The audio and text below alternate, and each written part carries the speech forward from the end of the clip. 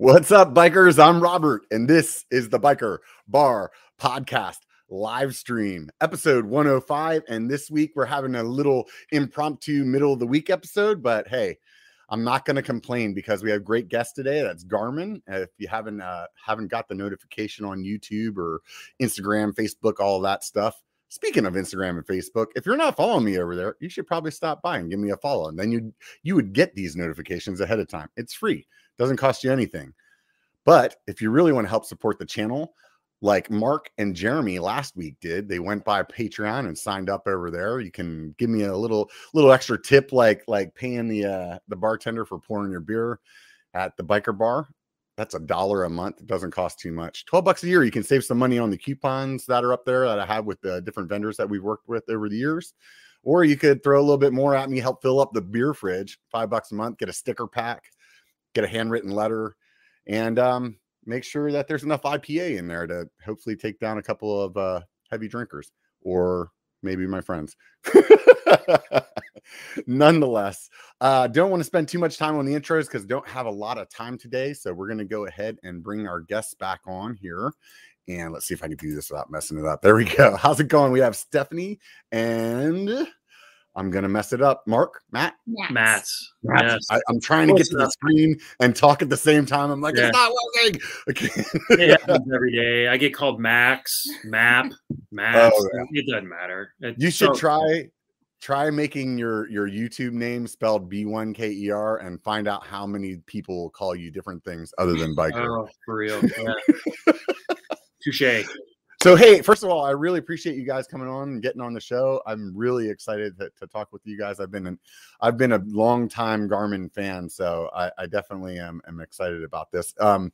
So those of you guys that are listening, there's two guests from Garmin. We have Stephanie and Matt. And Stephanie, could you give us a little intro, and then Matt as well? Sure. Yeah. Thank you so much for having us. We are very much looking forward to chatting with you today about Garmin and all the exciting products we have to offer. My name is Stephanie Schultz. I've been with Garmin for about 5 years now. I'm part of the PR team, and I focus on all of our fitness products. So our Forerunner line of running watches, all of our great cycling devices, and work very closely with Matt. So I'll hand it over. Thanks. I'm Matt, M-A-T-T, not Map. Matt Bates. I'm in charge of global marketing for Garmin Fitness, which includes running, cycling. And so, anything cycling related comes across my desk, and work with Stephanie on the PR side, social media, and then all of the offices globally. Right on. Are you guys cyclists or runners or hikers? What do you guys like to do for fun? I'm multidisciplined. Depending on the time of year, I either, classify myself as a cyclist or a runner. Right now I'm in the middle of a training block for a full marathon, so I'm working on that side. But normally I ride my bike a whole lot more. Oh, nice. I have more bikes than running shoes at this point. And we both just finished half marathons, and I actually just bought a new road bike. So trying to get more into that, and especially as indoor season comes, take advantage of Tacx and what they all have to offer too. Yeah. Where are you guys located at? We're based in a suburb of Kansas City. It's called Olathe, Kansas. So we're about 20 minutes from Kansas City. Oh, cool. Yeah, so we're fortunate out here in Northern California. We just get that, cycle all year kind of weather, and right on. Can't complain about that too much. I used to be a runner a lot, and for whatever reason, I have not been doing that as much. I've been thinking about picking it back up. Good luck on the marathon training. That's definitely a feat. Yeah, thank you. I've been running for many, many years, and I've never run a full. And just here recently, I was like, I think I can get one done by February, and then get back on my bike and start training for our Garmin Unbound gravel race out in Emporia. Oh, so wow. I'm kind of jumping back and forth. So I gotta get it done, because that other training block starts right away. Yeah. I recently decided that I want to do a 10,000 foot day. So like on the bike. And the mountain bike at that. So I've been training a bunch for that. And actually, while you mentioned the gravel that you're doing, I noticed, like, when I first started with like using the Garmin GPS stuff, you had basically the edge line for cyclists, and that was it. And now you guys have like a lot of different products. I would say at the point where it starts to get almost like confusing on like which one should I pick. you guys have something that's specific for the gravel now, the Edge Explorer. Is that correct? Yeah, we do have the Edge Explorer. That is, historically when we launched that was probably 4 years ago. Mhm. That was primarily the audience for that was primarily those folks that are going out on like weekend adventures and they're taking like a tour from the vineyard from here to here, like northern Sonoma, Okay. like Sonoma, California. That is that crowd. Yeah. We're thinking about like the true cyclists that want navigation. That is really that's our core Edge line, which is like the Edge 530, 830, 1030 series. Right. So when you go to like Unbound Gravel or you go out, and you're out on the dirt, typically you're going to see it's probably like 530 is kind of that sweet spot for most cyclists. And it's small in size and that's easy. You can pop it off your gravel bike and put it on the stem of your mountain bike, right? Which is what I do because the 1030, which is a little bigger, it fits perfect on gravel bikes and road bikes, but stems and mountain bikes, it's a little bit too big. Yeah. Whereas a 530 or 830 is perfect for that.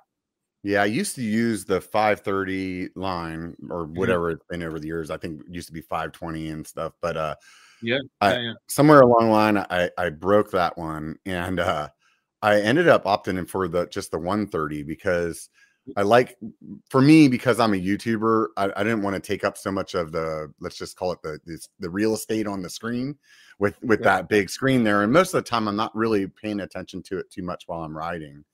But I can still get all the detail that I really like from that product because it blows my mind. I mean, I think I have it set to like 7 fields and I can still see them all very clearly, which I wouldn't have expected for something that size. Yeah. Through those different lines, I'm not exactly sure what the difference between the 530 and the 830 is. Is that just size or? No, so the 530, 830 they're basically siblings, and the 530 is a button-driven device. So if you want to scroll through the screens, you have to press the up or down buttons that are on the left-hand side of the device. Got it. Whereas the 830 is a touch screen, but it's essentially the same exact device. In addition to touchscreen, with the 830, you're getting just a little bit more rerouting on your navigation on your map screen. You can do a few more reroute features just because it is a touchscreen. So if you have to change something, just do it on the device. Whereas the 530, if you go off course and you want to reroute, you have to go onto your phone, stop, the whole deal. So there's just a couple minor things, and really it's personal preference if you want buttons or touchscreen. Other than that, it's for all intents and purposes the same device. They have the same battery life. Go ahead. Same screen, everything. Yeah.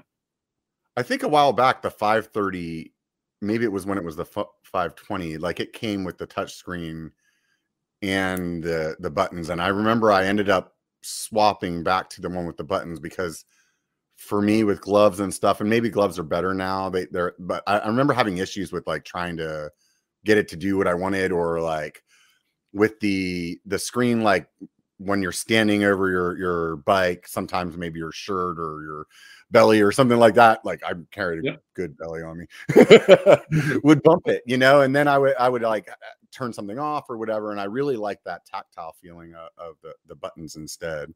Yeah. So then I think one thing that, I would agree, because that's why I was using the 530 for a long time, is I like to be able to feel the buttons and know exactly what was going to happen. Right. Over the last few years, and it was with the 830 for sure, and 530 even for that matter, they changed the actual material of the screen. So a different manufacturer, so it's sensitive, but not that sensitive that your shirt, when it swipes over, it moves. So like most gloves have that tacky kind of fingertips now. So those you can just swipe through screens super clean. And if your shirt goes over the top, it shouldn't change anything. Unless you're like on a lot of cycling kits, there's the tacky material on the inside of the shirt. Like if for some reason that were to hit it, yes, it would change. But like your t-shirt shouldn't do anything at this point anymore. Not the same problems then anymore. Correct.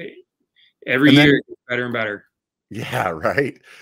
I can't believe how much they've changed from, I think the one I had originally was like a 310. Does that sound right? It was kind of like an oblong, like it was a probably about the size of the 1030, but definitely didn't have the feature set. Yes, that sounds correct. They've come along. That was you might as well put that on the dash in your car, because that's essentially what it was.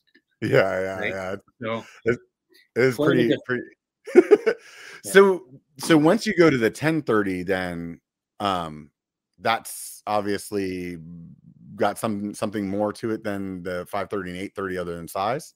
Yes. So that is the 1030 series is really the flagship series of all of our devices. And so if you look back at the timeline, so I'm going to quick little history and then we'll directly answer the question. So the 1030 came out, was the flagship, is the flagship, and then we launched the 530 and 830. Those were really a little bit better just because the internal guts, like the processor on them, is better.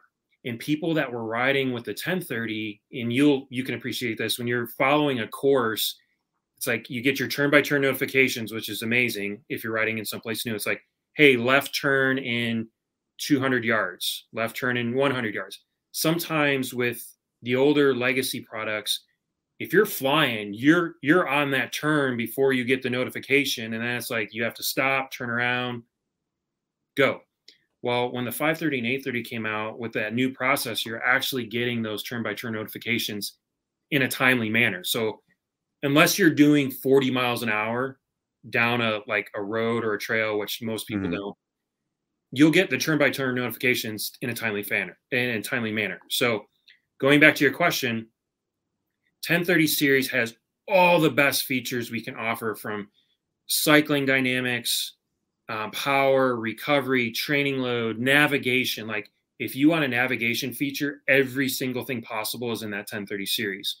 Cycling dynamics were reserved for the 1030. We've started cascading those down to the 530 and 830.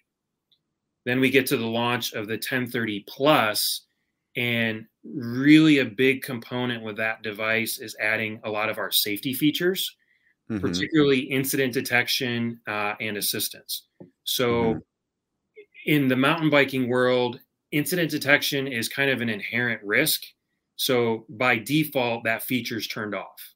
For road cyclists, for example, if you've got incident detection live, which it is, and you've got it set up in Garmin Connect and so on and so forth, if you're out and let's say you hit a curb and whatever happens, there's a notification that pops up on your screen that says, hey, do you want me to contact your notify your contact list? And it's counting down from like 15. If you don't turn it off, your contact list is going to get a text notification saying, hey, Matt's down or needs help. Here's the GPS. Here's a link. They can pop it open. It shows up in maps. You get Google Maps where you are with exact coordinates. So for example, like I have my wife and my best friend set up, and they know if that goes off, they need to call me. If I don't answer, they need to call emergency services and say, hey, I'm down. And I think it's just to be clear for people that are listening and aren't familiar with this works through your cell phone though. So if you're a mountain biker out in an area that's remote and no signal, this isn't going to work. Correct. And I do a lot of riding myself. I go out to the mountains quite a bit. And so you know this, when you're riding and you hit, you're hitting a bunch of steps and it's just, you're jumping roots and rocks and this and that. Incident detection is going to go off like crazy. And you're going to get a lot of false positive or a lot of false readings. So I just shut it off. Yeah, I did the same. It's kind of one of those, like, it's darned if you do, darned if you don't, because when you need it, it will be shut off on the device. So hopefully you have you got to have your phone close by. Otherwise you're going to drive yourself crazy all day long. Just stop, shut it off, or cancel.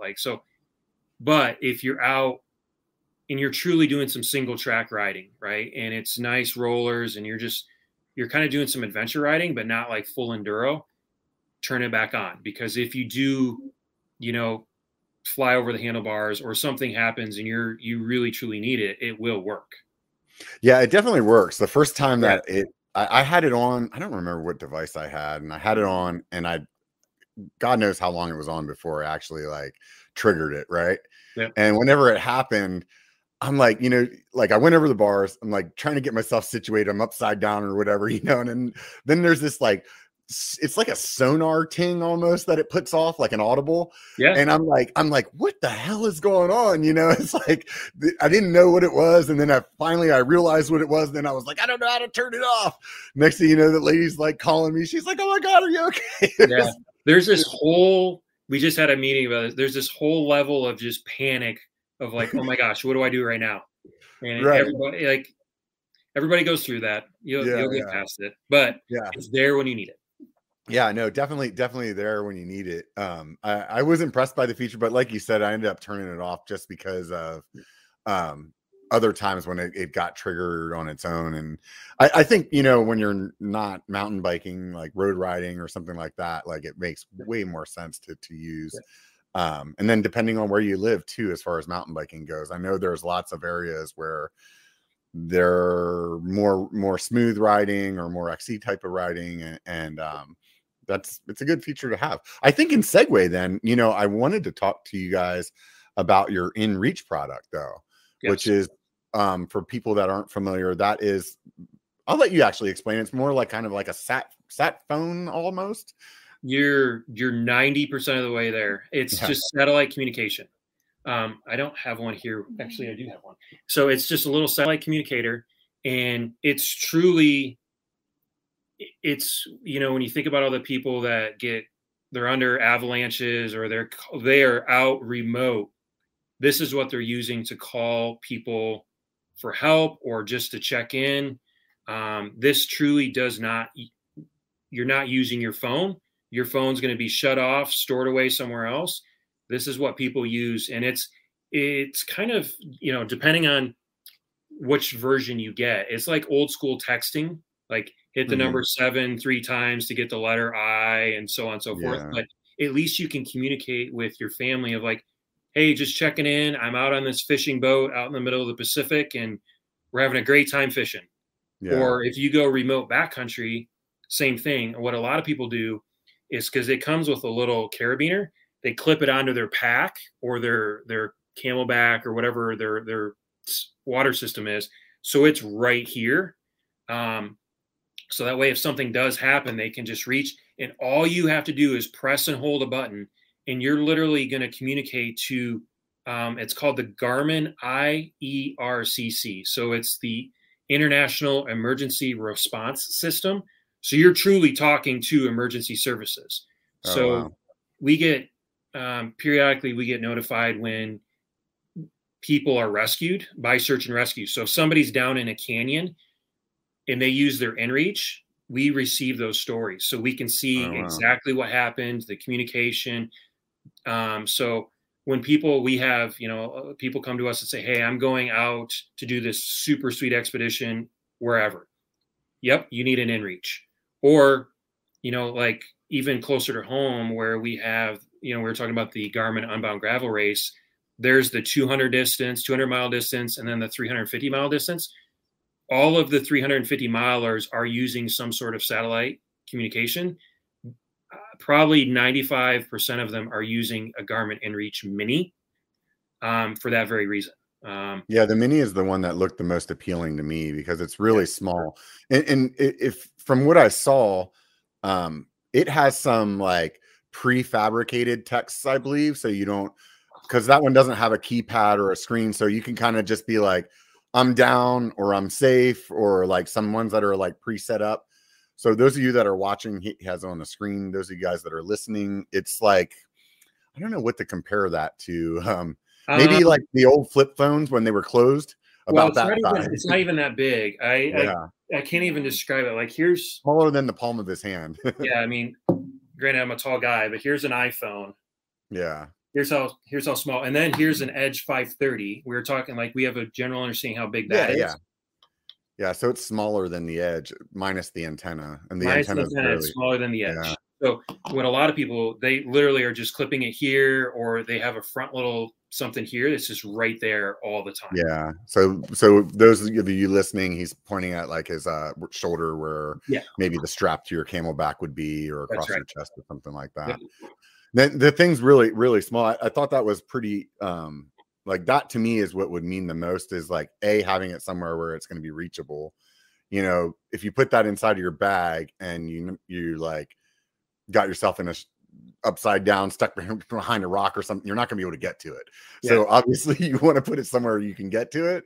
Yeah. And then the one thing that I didn't know, so that thing, I don't remember what the retail is on it, but is there like a subscription fee that you pay for that at that point afterwards? Yes. So there's a couple options there. There is a month to month, which I think it's $19.99 per month, and $19.99 a month gets you unlimited access. And unlimited means you can text back and forth with, you know, your spouse or your best friend till your heart, like till you're done for the day. You can carry on a full conversation, no data limits. Or you get the annual subscription, which it's actually cheaper to do that per month. But and I don't remember the cost off the top of my head. I'd have to look that up, but it's like half the price. Right. But if you're one of those folks where you're really only going to use it a couple times a month for your long distance riding, or you have a trip and then you're going to be at home for the next 6 months working, and you know it's just going to sit on the shelf, just go month to month. There's options for both. Yeah. I think for me, it would make sense just to probably do month to month, because during the summer is when I'm riding up in the mountains in Tahoe more, where I'm outside of the cell range. But then during the winter, that's when I'm more down here in the valley and kind of, you know, not really in a spot where it would matter as much. So it's good to know that there's some different plans there on how you can do that. So just so I understand, so that the Mini, though, it does have the prefabricated text messages. Can you still type your own on that somehow? Yes. Or yeah, oh wow, absolutely. And it's that, like I said, it's kind of that old school texting where you do have to hit. It's like your old flip phone, like it's that type of texting. But there are pre-canned messages in there of like, just go find it. There's one that's like, "Yep, I'm fine. See you at dinner," or something like that. It's There's just some easy answered ones. Yes. Right on. I wanted to ask also, I'm going to jump around a bunch because that's just the way I'm like shiny ball over here. It's all good. We deal with squirrels all day long. Sweet. I'm with my people then. I'm sure you probably get this question a lot.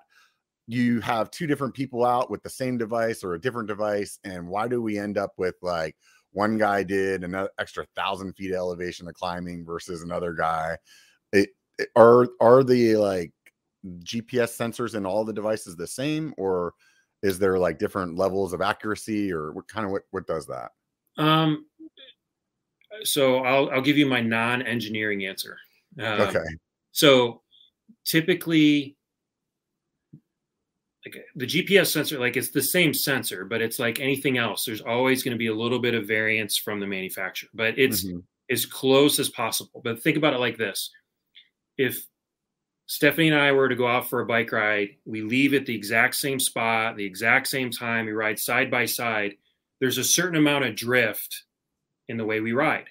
So when we finish our activities, it might show that Stephanie went 10 miles and I went 9.9. That's just because I wasn't truly in her exact line. There's just a little bit of variance there.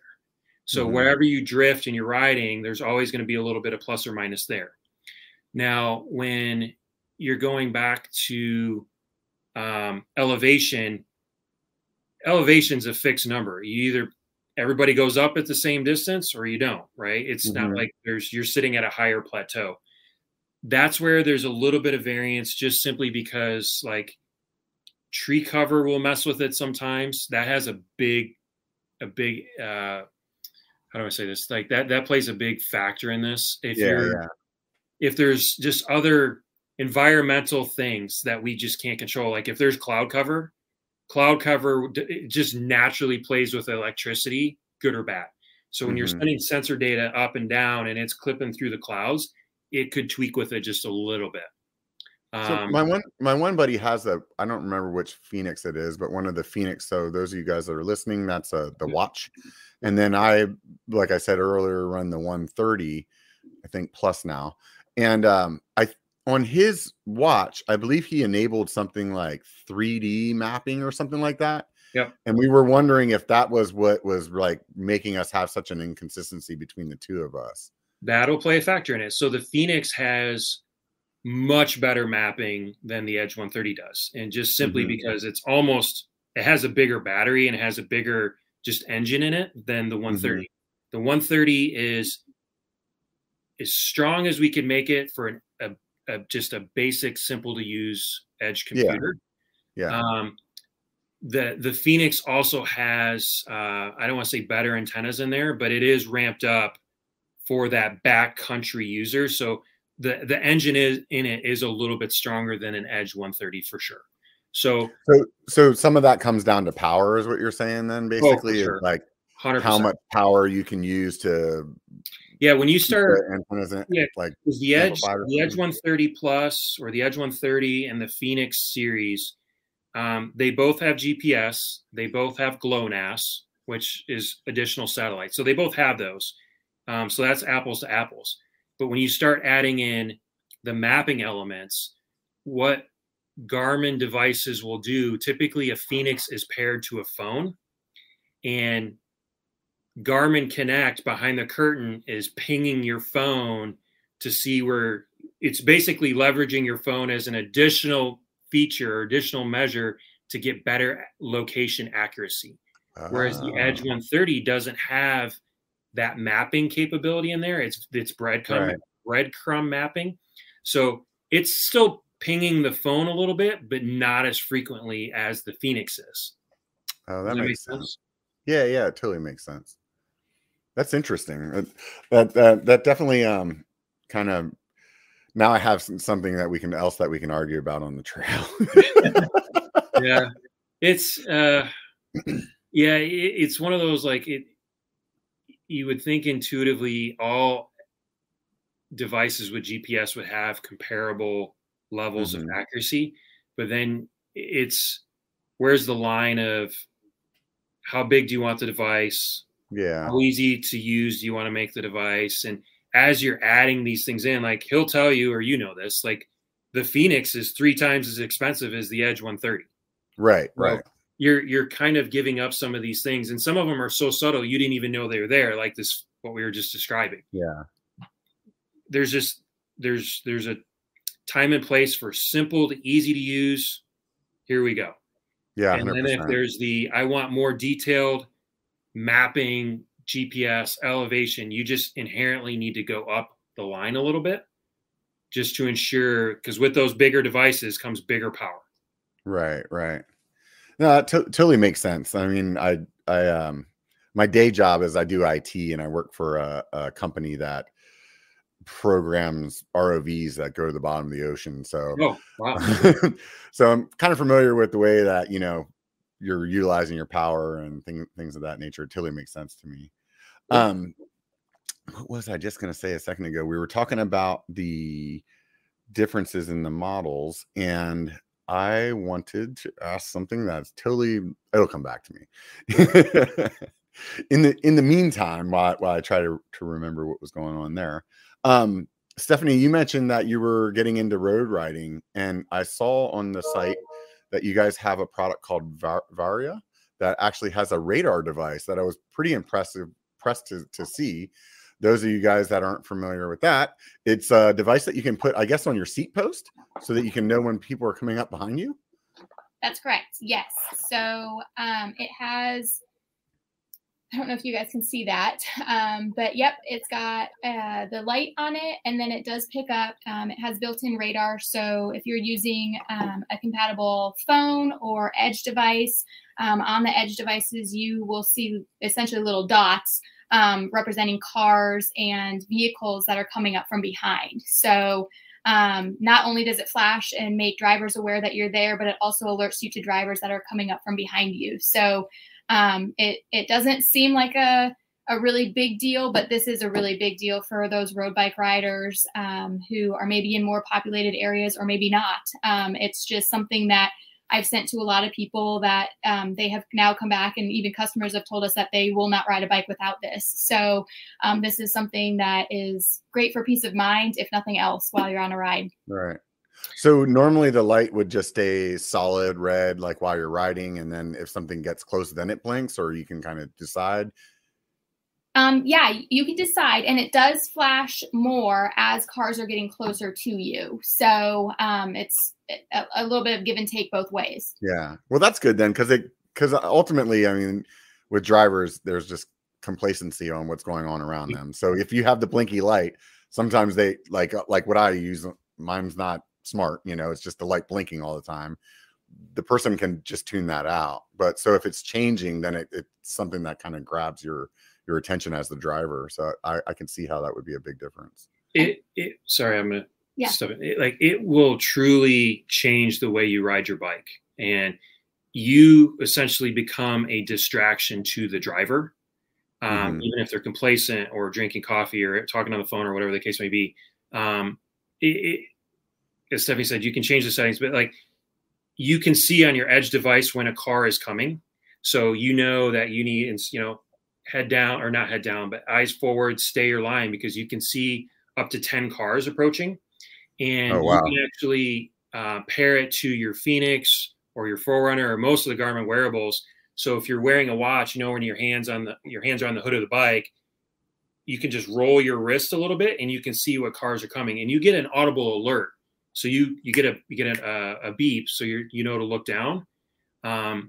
It detects cars up to 153 yards away, and it's daylight visible up to a mile away. So we live out in Kansas, and we're out in these rollers, and out of nowhere comes these big pickups and dump trucks and farm equipment. They can see us from a mile away. There's no reason why. Road cyclists, we hear from people anecdotally all the time that this is easily the most important accessory that they buy just for a safety perspective. Whether it's e-bikers, people commuting, road cyclists, e-bikes, it fits on most stems. When you get into these really aero tri-bikes, it gets a little tricky, but mountain bikes, e-bikes, road bikes, doesn't matter.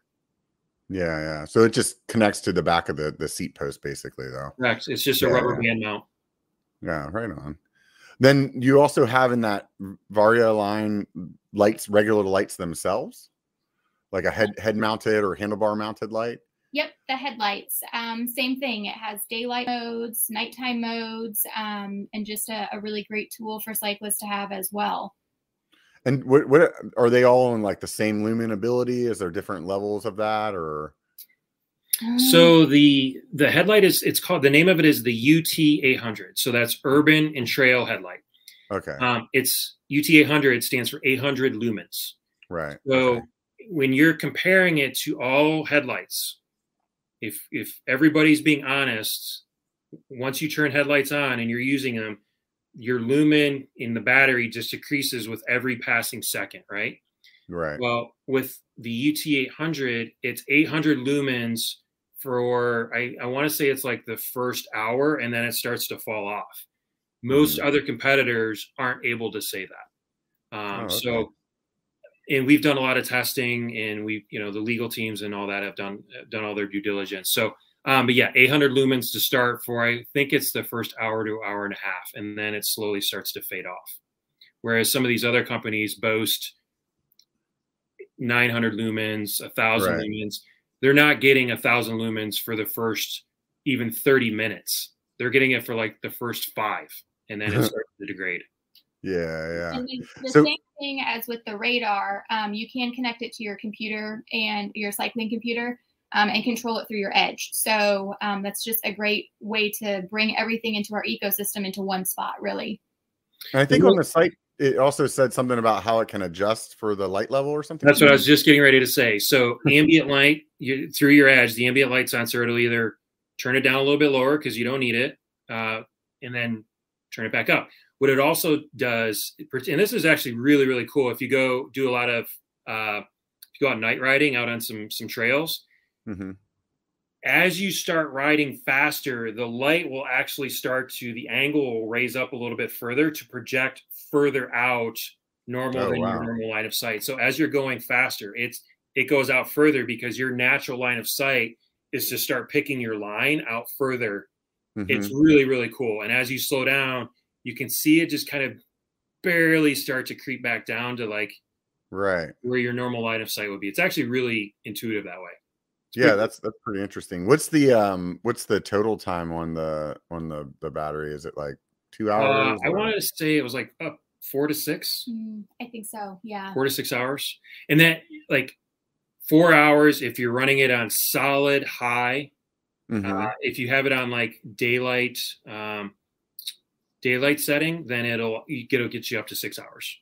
I mean, 4 hours at 800 is pretty good. Well, you're too. not going to get 4 hours at 800. You're going to get Right. like an hour at 800, Right. and then it starts. But at like 4 hours, you're going to get like 600 lumens or something like that. Right. Enough to get you that last. Yeah. I mean, when I first started night riding, if I had 600-700 lumens, I mean, yeah, I'm not going daylight speed, but Yeah. I'm still being able to ride just fine. That's right. So, and knowing that the first part of it is actually going to be a little better than what you would expect with other lights from what you guys said, then that's rad too. I mean, just like any mountain biker that's night riding, you're usually doing a little bit of like light discipline whenever you're, hey, I'm going to climb this road for 30 minutes. You don't need it on high, you know? That's right. That's right. I have another question about that. Does the battery like hard shut off when it runs out, or does it like drop down to like a limp mode before it turns off? It definitely goes into a battery saver mode, and you can tell that you're gonna know that your light's dying. Right. Okay. It doesn't just go straight dark. You'll know. It's like okay. There's some brands that I've used in the past, and they'll go from still on to not on anymore, and that's shocking when you're like on a exposed part of trail or something. Yeah. Well, and that's the benefit to using it and having it paired to an edge, because you're going to get a notification on your edge of like low battery power. In addition to, you can tell the light is just wanting to die. So right. you will absolutely know. But if you're just using the light by itself, you can tell by the amount of output that it's getting to the end. If you had more than one of those on your body or your kit, would that still do they multiple link to your edge? Like I could have one on my head and two on my handlebars or something like that. You can absolutely. I think you can have. Honestly, we work at Garmin, so we have multiple sensors and just stuff on our bikes, right? And right. On my edge, I was looking at my sensor list, and I have like 20 different sensors. 3 of them are radars. So I don't think there's really a number. You just have to make sure you name them correctly, like helmet light, right, hood light, backpack light, or whatever the case may be. So you can absolutely do that. You can also have one in your pack, and then as one light dies, swap it out. Just make sure you name it correctly. But yeah, you should. I don't know what the capacity for the sensor count is, because we load them up all the time. Sounds like it's good enough then. It should be fine. I would imagine out of anybody listening, you guys probably have more Garmin devices than the rest of us. So. It's a little obscene, yes. But I remembered my question from earlier. Yep. It was about bike profiles. So I know that I used to have bike profiles in the 500 series, but I don't think they're on the 130 series. Is that something that's still there on the other ones, or is it not there? Or you want me to go? Go for it. Yeah. Yeah. Bike profiles are on absolutely all the other from the 530 forward, and the bike profiles have gotten more and more intuitive, especially with the launch of the Edge 1030 Plus. With that launch, we've done a couple of things. Specifically, when you're pairing your Edge to your phone, through the process, it's going to pull, like, let's just pretend you have an Edge 530 or even your Edge 130 for that matter. Okay. You're setting up your 1030 Plus to your phone. It's asking you, do you want to pull your previously built activity profiles forward? Just say yes. So the way you have your data screen set up, sensors set up, all of your demographic information for you is going to be pulled forward. So it's right there. Oh, And that's then, cool. so like on the Edge 130, you only really have your main activity profile, but you can go in. It's already preloaded with road, mountain, gravel, commuter, and then if you pair your device to an e-bike, it then brings forward an e-bike profile. You can set up multiple profiles. I think it's like up to 10 different profiles at this point. So on the Plus, then that does change the screen between the road and the mountain. Then it does. So because it used to not be a different profile. It was just like some field, and when it uploaded or something like that, it said it was a road ride or a mountain ride. It'll ask you, like, do you want to bring your previously built profiles? Like if your road and your mountain are different, they will show up differently the way you set them up. If you just say no, the default profiles will be a little bit different. And what it's doing is it's pulling, like through Garmin Connect and all of the activities uploaded and all of the users, it's looking at all the mountain bikers and saying, okay, here's the most common data fields set up per screen. And so that's how we set them up. Typically, the first screen is like distance, speed, and time, because mountain bikers, that's really what they care about. Field 2 is typically elevation. And then field 3, there's a couple other things. For road, right out of the box, it's like distance, time, speed, and calories, I think. Or one of those other power. It's powerful. So they do it a little bit unique either way. So most people, the benefit is like you've already got it set up to your bike. It's going to pull everything forward, including sensors. You say, no, I'll just fix it later, or I'll mess with it later. The default should look a little different. Right on. Yeah, that's good. I was always wondering, like, because you guys upload to Strava, and I wasn't sure if whenever I chose road, I could actually get it to change what bike it says I'm riding on Strava because of that, or does it not really like pass that information? I would have to, honestly, it should pass that information. I know it passes it for the cycling computers. So I know, but I don't know if in Garmin, it actually, like when I say I'm doing a road ride, does that have the actual bike selected, or in Garmin Connect, it does. It does. Oh, okay. I would have to verify in Strava if it shows my non-Garmin gear that I've uploaded or I've adjusted in Garmin Connect. That makes sense. That totally makes sense. I see what you're saying there. Garmin devices, it should show you're using an Edge 130, a power meter, a radar, or whatever. It should show those. Right. You had mentioned earlier about the turn-by-turn directions, and obviously I'm not using that on the 130. But for the mountain bikers out there, you guys also have an integration with Trailforks, if I remember correctly. Correct. Is that where you're getting the turn-by-turn directions from? Is from Trailforks, or is it some kind of combination of that and Google Maps or something? Or it's a combination. We've had a long-standing business relationship with Here, HERE, which they work with Google Maps.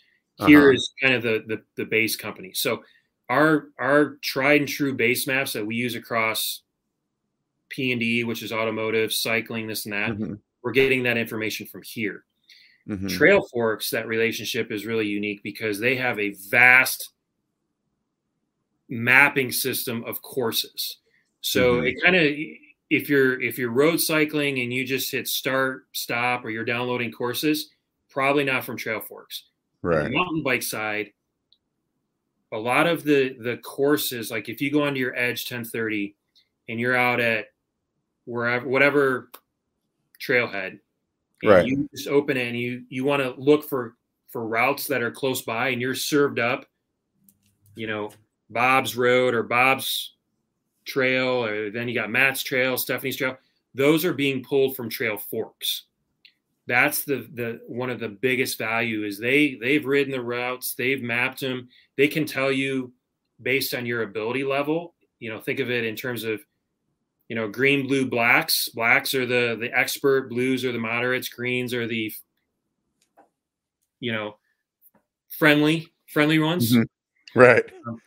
The family So friendly ones. the friendlier ones. That's right. Not as technical. So that's kind of the difference. Like for mountain bikes specifically, the courses that are preloaded or that appear on the device, we're pulling those from Trailforks. If you don't use one of those courses and you go out and you hit start, stop, or you get a course from Strava or from one of your buddies, that's leveraging here, which is a part of Google Maps. So it's kind of two different worlds. Yeah, yeah. We just try to serve it up in a way that is seamless for the riders. And there's no. Go ahead. No, I was gonna say, we'll just keep. We'll just go back and we'll Rochambeau for who's next. And then there's also a connection between the Garmin and Strava as well, where you can get like segment notifications as well, right? That's correct. If you have a premium subscription with Strava, and you go into Strava and you star a segment, as soon as Garmin Connect and Strava, basically as soon as you sync, and it's even sync your device, it will appear on your device. So when you go out and ride, it'll just pop up and like, hey, there's a segment alert in 100 yards. And you can choose to ignore it or you can actually ride it and it'll pop up in your Strava feed. When we go out and ride, or, I don't know if you've probably noticed this. I kind of shut off a lot of my segments. There's just so many, like it's just a lot of beeping and a lot of chirp. I don't like my computer yelling at me. So, right. But what you'll find in your Strava feed is even if you shut them off, those segments still appear there. Right. So if you're not a premium subscriber. Now, if the value of going in and getting that subscription is you can go in and get other features with Strava, but then you can star it, and it's basically telling your Edge or your watch or whatever the case may be, your Forerunner, alert me every time. I want to know this particular one. Oh, that's cool. So you do that on the Strava side. On the Strava side. Okay. Yep. Strava side. That's good to know, because there's a couple of segments where I'm like, that's really the only one I'm like excited to see. Yep. And maybe sometimes I'm doing a loop where I'm going to do that same route a couple of times, and instead of right now, what I do is I stop my ride, upload it so I can see what my time was, and then I'm like, oh, okay, I got to do it again. Yeah, and that's the value. Like, go in and star that, and then you're a premium subscriber, I'm assuming. So you'll get notifications if you're the king of the hill or the queen of the hill. Kudos. As soon as you get knocked off, you'll get an alert saying, hey, by the way, you're no longer king of the hill. Or have you seen their local legends feature? Yeah. Same thing. It's the same kind of notification you can set up. That's cool. That's really cool. Yeah. I'm assuming this is going to be along the same lines of the GPS question that I had earlier. Is on the heart rate monitors. I noticed that I use I think this one is the Vivo Smart. It's like just this little thin one that you can wear. It's kind of more of an activity tracker, but it has a heart rate in it. And if I remember correctly, you could still pair it to your Edge or something like that and get heart rate off of it. And I felt like the heart rate on the watch or on that wearable compared to if I was using a heart rate monitor, they didn't seem to sync up. Is there a big difference between the heart rate monitor that you wear or the watch or the I think you get the gist of where I'm going there. If what we recommend is if you're really interested in heart rate data and you are really trying to use that for your training, to go with a strap. So we have a couple of new straps: HRM Pro, HRM Dual, Run, and Swim is still out there, I think. So we do have a couple heart rate straps that we recommend. Obviously, as we get newer generations of watches, the heart rate data gets a little bit better just because we're using newer sensors. It's give or take. They're never going to be exact and they're never going to be perfect. But if you're really looking for strong heart rate data for training and other purposes, we definitely recommend the heart rate strap. So does the heart rate strap have a sensor in it that helps to also calculate the VO2 max, or is that only on the watches that you have? Go for it. Okay, so VO2 max is a combination of a couple things. So when you're cycling, you have to have heart rate and be using a power meter. Mm-hmm. Otherwise, it won't calculate VO2 max. On the running side of the world, you can use the heart rate sensor in your watch, but you also have to have GPS because it has to be able to calculate your speed and kind of your power behind that to generate that information. So you're not going to drive VO2 max just from a heart rate sensor. You have to pair it with something else. And if you're not paired with that, you're getting I don't want to call it a generic VO2 max. You're getting a VO2 max that's good enough, but it's not perfect. Right. If you continue to ride with a heart rate strap and a power meter over and over and over, then you're getting the most accurate information. So I saw on your site you have the Rally line of power meters. Those are basically all pedal based. So you had like the two different variations of the SPD, Shimano SPD pedal, and I think the Look pedal too, if I remember as well. Yes, we have for the mountain bikers or off-roaders, gravelers, it's the Shimano SPD pedal. And then on the road side, we have the Look Keo pedal, but then we launched the Shimano SPD SL pedal because in road cycling or road riding, most people have one of two types of cleats. It's either the Look Keo or the Shimano SPD SL. So that's for the roadside, and then the Shimano SPD is most common. The rally pedals, I wouldn't use them for enduro riding, but for single track, mountain biking, graveling, off-roading, they are amazing. So is that for the reason you say not to use them for enduro, just they're going to get banged up and then stop working, or like? There's a couple things. Yes, they will get banged up. So they've done a lot of rigorous testing on it. There's some amazing videos out there. Like literally they did some crash testing on rocks, like on this machine. It's really cool. The unknown variable there is the different weights and the impacts of the riders.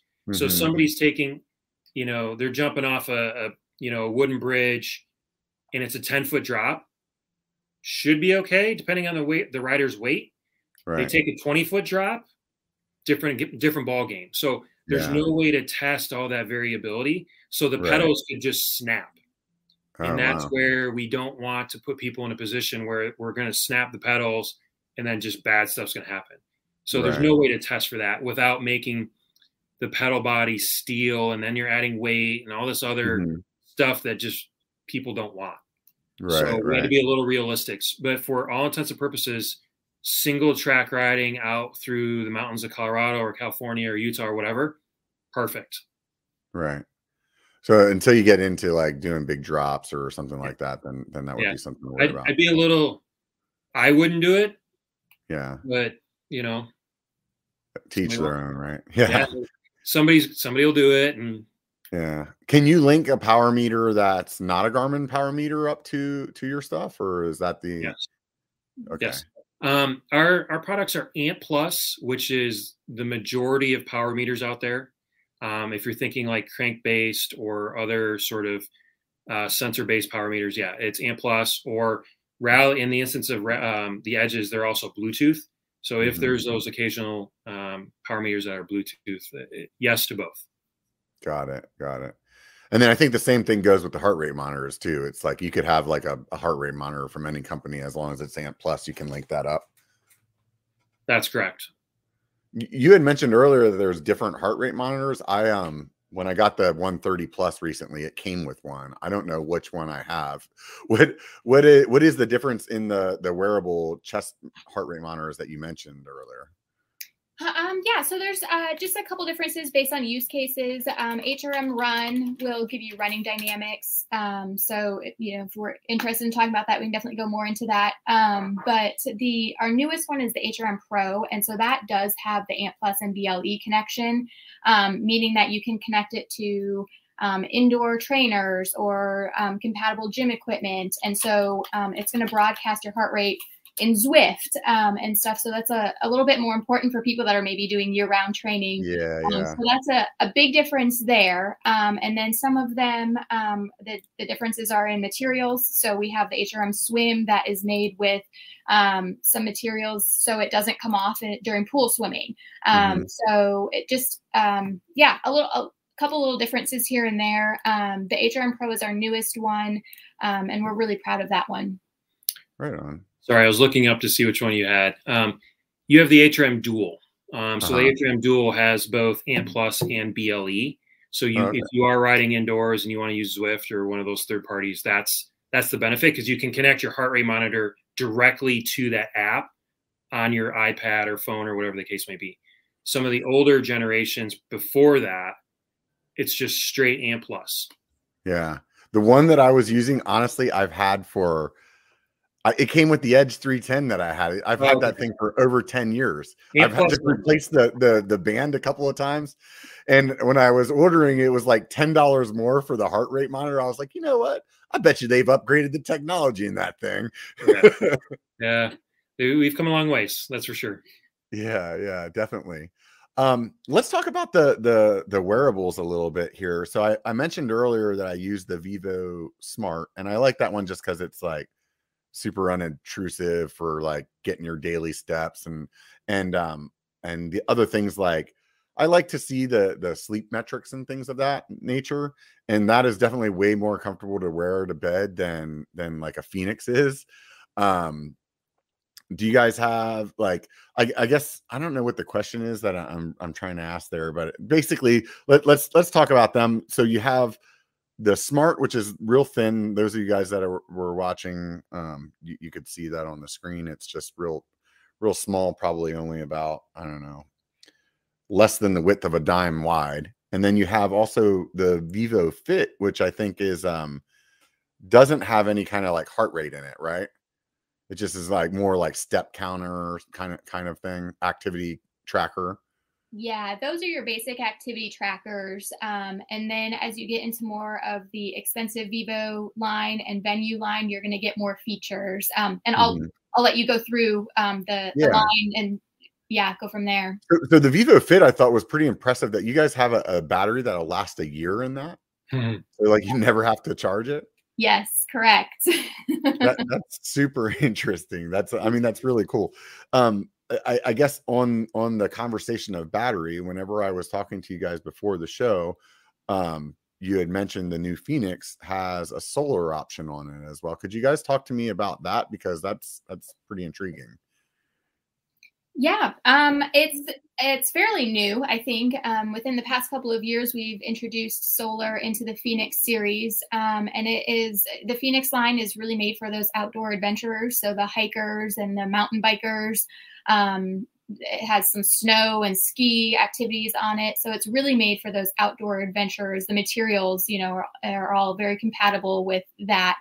But one of the newer features on those is the solar charging, and so it just gives you a little bit of extra battery life. I don't know the exact measurements, but if you're outside for a couple hours, you get a little bit more bump on that battery life on your watch as you go. So that's just something that you would choose whenever you're selecting the model that you want, whether or not it's solar or not. It's not like the baseline on all of them or something. Correct. Yeah, we have just Fenix 6 series watches. So if you don't want the solar charging, you can go with that option. And then the solar charging option is Fenix 6 series solar. So it's just a little bit more expensive for the solar charging, but it pays off for the people that have purchased it. Right. So on the watches, I think the three that at least when I was looking, what would most intrigue me would be like the Fenix, the Instinct, and the Enduro. So the Instinct was kind of marketed as like a little bit more rugged. Is there anything like feature set wise that wouldn't have that you would be missing it from the Fenix line? Or am I? No, the Instinct. Yeah, that was like I think that was the military grade one or whatever. You want me to go? Yeah, go for it. Okay, so yes, the Instinct it's a feature-rich device, but it's not going to have everything that the Fenix line has. particularly the first thing you'll notice is the Fenix has those premium materials. So it's like metal bezel, sapphire glass. Mm-hmm. It's bomb proof, right? Right. You can go out, wreck, you're good to go. The Instinct is a plastic body, and it has that black and gray screen, which is called an MIP screen or an MIP display. So that's a little bit cheaper. It's just black and white. Navigational features are a little less than what you would get in the Fenix. You can still download courses and you can follow your little map and get your turn by turn, but you're not going to get as many feature details on your navigation screen. There's a few other it's like the Fenix. There's just not as many of those as features. It's comparable like the 1030 and the 830 that we were talking about. We left out a few of the features in the 830 because you got to reserve it for the flagship. The Fenix gets premium materials, all features. Instinct is still a fantastic device. It just no metal bezel, no premium feature or premium materials. Navigational features are just a smidge less, but it's still a great outdoor watch. The Enduro is really not for the mountain bike crowd. That is really your ultra runner. There's no mapping, very few mapping features. It's just all battery life. Like they pulled out everything for battery space. So it's really meant to download a course, follow the course, get your speed, distance, and some of those data points. That's a trail runner watch. So, I mean, for me though, I still felt like it was relevant. If I don't ever use personally, I don't use my Garmin's for any kind of mapping. I really just want to capture data that I can look at later. And that watch still then would be doing GPS and uploading to Strava. It would still tell me like how fast I was going at a certain part when I'm looking at my data later. Like it would still have all of those. And I think that's the part where overall, that I guess I wanted to know with all the different watches, like, because it seems like they all have the ability to capture bike. It really just like bells and whistles as far as like what the feature set is on each one of the watches, or is there a difference in any of the sensors or something like that along the different ones? Because I mean, you had one on there, it looks like an iWatch basically. So that's a great question. So when you're moving from like the Venue series, which is kind of the older sibling or the bigger sibling to the Vivo Smart or Vivo Fit, those don't pair to cycling sensors, the radars, the cadence, speed sensors, so on and so forth. As you move up the line, they do.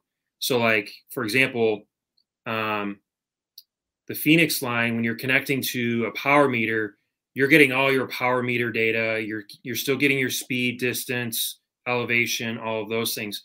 The Enduro, you'll get your speed, distance, elevation. You can do all this, you'll get all of your activity feed, but it doesn't like connect to a power meter, for example, or it doesn't connect to some of these other sensors, which may or may not matter to you. So yes, you're correct. Depending on the device, you may not get the full breadth of sensor data. Yeah. But at the end of the day, like some people are gonna, they want all the bells and whistles. They're gonna want, whatever the top of the line thing is. And some people are also gonna maybe on the other end just look for like, hey, I want the cheapest way that I can get some GPS data and what is that, and I wasn't sure as far as the wearables went, like whether or not every one of those watches would be capturing all the bike stuff the same as far as like elevation stuff like that. One way to think about it is with your like Fenix, Instinct, Enduro, and then you get into like the Venue line, for example. On the Fenix, when you go into the bike activity profile, that's comparable to like, it's not quite an Edge 530 in terms of your data set. It's just a smidge less. It's a little more than the Edge 130, but it's not quite the high end of the line. Whereas like the Instinct, I want to say the bike activity profile is comparable to an Edge 130. when we get into like the Venue or the Vivo Actives, and you look at the bike activity profile, it's comparable to a couple edges we had a few years ago that are just truly speed, distance, maybe compare to a speed sensor or cadence sensor. Won't, then it gets into what other sensors it can or cannot is or is not compatible with, if that makes sense. Right. On the Phoenix, it's pretty darn close to an Edge 530 in terms of functionality. And I think if I could just butt in real quick, go for it. I think something that's important to think about when you're maybe deciding to purchase a wearable is the stuff outside of the activities too that can help with your training. So whether it's a Venue or a Phoenix, there's a lot of variance between the devices, as Matt has been saying, but a lot of these devices, we've been working really hard to include things like sleep data and sleep metrics and stress and things that can be monitored 24/7 that can still help with your training or your rides. But that's still outside of all the activity profiles and all the cool stuff that you get in those activity profiles. Yeah, that's interesting. That's definitely interesting. You mentioned also the stress thing, which I wanted to touch base on as well. How is that calculated? Like when I finish a ride, it tells me like you need this much recovery time. Like what's going into that? Do you want to expand? Do you know? There's a lot of variables in that. It's kind of like heart rate, the heart rate sensors. It's continually being improved. So I'll start out with that. Okay. So when we go into when we look at recovery time, it's looking at your heart rate throughout the activity, your average and your maximum. Then it's looking at the exertion level. So it gives you a training load number at the end of it. Is like it, and that's a perceived effort, right? So it's looking at just hard data. It's not looking at elements like it does look at elevation, but it doesn't account for things like wind, the heat, the cold, and other just factors. So it's trying to give you a very close approximation of like just looking at the black and white data. In theory, you should be 24 hours of recovery. Or in some instances, you need 72. And we know that's not right. Yeah. It's just there's other factors there, outside variables off the device that I can't factor. So I'm giving you a very bland answer. That's all right. It's kind of one of the, it's really perceived effort in the device. That's, and going back to the heart rate monitor question, if you have your heart rate monitor paired to your device or your wrist-based sensor paired to your Edge, and then you have like a power meter paired to your Edge, like the more information and data it can pull, it's giving you a more accurate synopsis of what you just did. So then it can say, hey, yeah, you really do need 72 hours. Is it also like touching base on like what your other activities were? Like if I ran a 5K in the morning and then rode 20 miles, is 100%. It still okay? So it's not just basing it off of what I just did. It's looking at in some of the newer devices, and again, we have to say new or some of the newer, because some of the newer ones, there's got to be a line in the sand. The newer devices are looking at as long as you're wearing your device all day long, all night long, it's looking at the quality of your sleep. It's looking at your activities all day long. So if you're in a 5K or you went for a long walk with the dog, you're stressed out from work. It's looking at everything. It's trying to get a complete picture to say, hey, no, you need 72 hours because you just had a rough day, not just a rough ride. Yeah. Or on the flip side, it's you had a great night of sleep. You had a pretty good ride, but you got to work. You're having a cool, good day. You're getting stuff done. You could actually improve your recovery time throughout the day, just having, solid sleep, solid food, just solid everything, or things are spaced out appropriately. It's plus or minus both way, but it's really giving you a complete picture of you and your day. Got it. Yeah. There's so basically the more Garmin devices that you have, the better it's going to be at kind of telling you what's going on or whatnot. Yes. Yeah. Once you're in the ecosystem, the more you can do to feed it, the better information you are going to get about yourself. Right. Right. So, I guess, over time, if you have a bunch of the devices, then you're going to build a better profile. And one way that you could do that, or another way that you could add to your profile, would be through, you guys have a smart scale as well. And that is, I think recently it had been upgraded as well. Can you talk to the scale a little? Sure. So I can. I got Gen 1. I don't have Gen 2. yeah. I recently upgraded to Gen 2, and I can definitely they're hard say to get. That's how popular they are. Like, they're tough to get. Yeah, those are pretty popular, and still are. Yeah. So it provides some great information, body weight, obviously composition, stuff like that. And it talks to your watches and your devices. They're pretty smart. They're pretty intuitive. I don't personally have one, so I'll let Matt kind of explain. Yeah, at least, again, I don't have Gen 2. I can look it up really quick. But yeah, so you get the basics. You get your weight, but you also get your body mass index, your water weight, bone density. It's the metrics you get from a scale. It's actually kind of, I don't want to say overwhelming, but it's really cool to see. It's like, oh, here's my, my BMI day over day. And as you start working with, if you're in a training plan or a training block and you're working with a coach, you can actually use that information to help scale and impact your training. A lot of coaches, particularly, swimmers, are really, really sensitive to their BMI.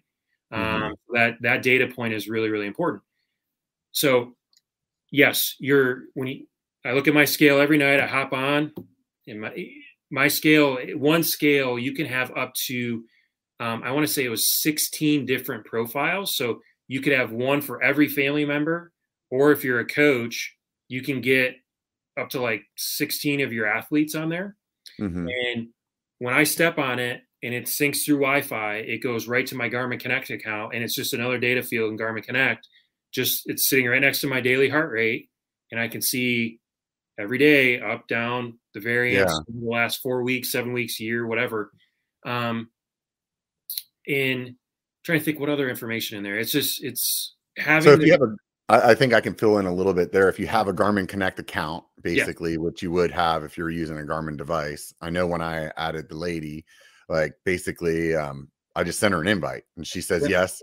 And then her name comes up on the screen. You can like tap your foot on the scale and it changes to whoever's name it is. Correct. And so it's smart in that aspect as well, that when she stands on the scale, they know, or it's smart enough to realize, like, that's not Rob, like, and changes to her as well. The thing I really like about the new one is that it gives you some historical data on the screen now. So like when I step on, my weight changes, it shows me like a little graph of like where I'm at. Whereas before I would have to log on to my app first to kind of see the historical data. So that's pretty cool. And I think the thing that I also like, or another thing that I like about it, is it shows your hydration level. So your like water, I don't know what you call it.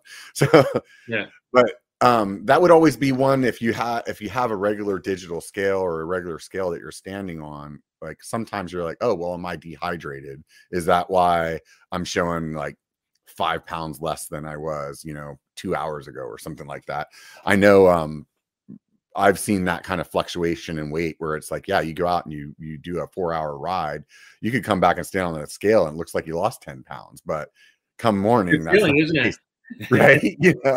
So like, yeah, you can feel great about yourself until the next morning when you're hydrated, right, and you see it's like, back up to 50% hydration level. You're like, oh, okay, well, that was me just not, having anything to drink. Yeah.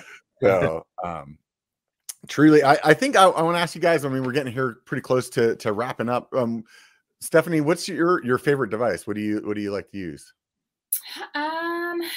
Gosh, that's a really good question. I am a big fan of our wearables. Like I said, I handle our Forerunner line. So it's really built for runners, triathletes, but it does have a lot of great cycling cycling activity profiles and cycling data available on it. It's just an all around, we create our wearables to be worn 24/7. And like I said, with the information that you can get 24/7, I feel like that's a really great training tool. It provides some other tools if you are interested in doing running things. So if you want to train for a half marathon, you get some of that feedback too from the watch. So it's just a great reason to keep it on 24/7 and get some of that data that maybe you wouldn't have even received years ago at this point. Mm-hmm. When you're switching in between devices, so like let's say I wear my Fenix all day, and then at the end of the day I throw on the smart one, the little thin one, so before I go to sleep or something like that, it just syncs that data whenever, and it doesn't really it doesn't kind of miss a beat as far as that goes. Correct. If you have them both connected to Garmin Connect, you can interchange them and they'll just kind of sync over. Just make sure in the settings you have the Physio True Up turned on. Yes. Okay, I have to take a look for that. And then as far as does it compile the data somehow if you're using the Edge and a heart rate monitor, but you maybe had your watch on still, because it uploads them both, it's not going to show it as two, or is that going to show it as one? Actually? So there's definitely a parent and child relationship there. So when you're going out, because I wear my watch 24/7, and then when I go out and turn my Edge on and I have a heart rate monitor, it's pulling the data from the Edge because that becomes the parent. It says, got it. Okay, the Edge is then paired to the heart rate monitor because the heart rate monitor is the parent between that and the heart rate sensor. So there's logic put in place to say, oh, heart rate sensor, parent. What device did Matt hit start? That's the parent. So if I were to hit start on my watch and then I just have a screen on my Edge, or it's just turned on for whatever reason, the watch becomes the parent. So particularly in the indoor training environment, if you ever, ride a tax train or something, that's where that logic comes. But to answer your question, it's typically the device you hit start and stop on. That's the parent. Got it. And then, how about you, Matt? What are you looking forward to in the Garmin space? What am I looking forward to? Yeah. Well, Garmin's an innovative company. And so, last year we came out with solar. So I think there's a lot of really cool applications there. I think what we're doing on our Edges with the mapping functionality, the turn by turn, and just the things that we're doing with our devices are really, really exciting. I like being able to use one device for everything. So, when I travel, I take my Edge, I take my radar, and I take my pedals, and they're perfect travel on accessories on the plane, right? Right. I don't have one thing in particular. it's not true. I like that the Garmin Connect app is getting better and better because, as Stephanie was talking about earlier, there's the, daily suggested workouts. So a lot of people trying to find what to do today is really confusing and time consuming and frustrating. And at Garmin, the crew here is making them more intuitive and better every day. So I like that. I like, it's just easy. It's just easy to use.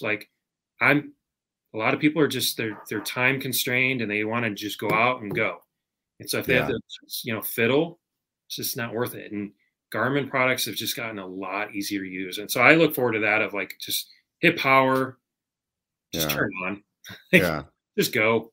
Yeah. I like the integration that you guys are doing with other third-party companies as well. Like the integration with Strava or with Trailforks, it shows that you're at least from my perspective, that you're interested in the community of people and how they're using your devices, instead of hey, we only want you to use Garmin Connect to look at your ride. You know what I mean? It's hey, lots of people want to use Strava, and we recognize that, and we're gonna make that work as well. So yeah, no, absolutely. At the end of the day, it's not about us; it's about what the customers want, and it's their bike, it's their bike ride, and it's we're just engineering products on the inside so you can use them outside. Right. Well, Stephanie, Matt, I really, really appreciate the time that you guys gave to us today. And if any of you guys have any questions that are listening on or watching on YouTube, go ahead and throw them down in the comments. I'll do my best to answer those. If you guys have not already hit the subscribe button, please hit the subscribe button or the thumbs up if you enjoyed this. If you really want to help out the channel, do me a favor, swing by my Patreon, or you could even stop by the biker website, b1ker.com, and pick up some cool shirts or other merch that I have over there. Once again, Stephanie, Matt, thank you guys so much for taking the time to chat with us today about all the products. I was really excited to have this conversation, and it was a lot of fun. Hope you guys had a good time too. Absolutely, it was a lot of fun. Thank you for having us. We Appreciate really appreciate it. All right. All you guys listening out there, remember one thing. If there's only one thing that you remember, it only takes a bike to be a biker. Get out and be one.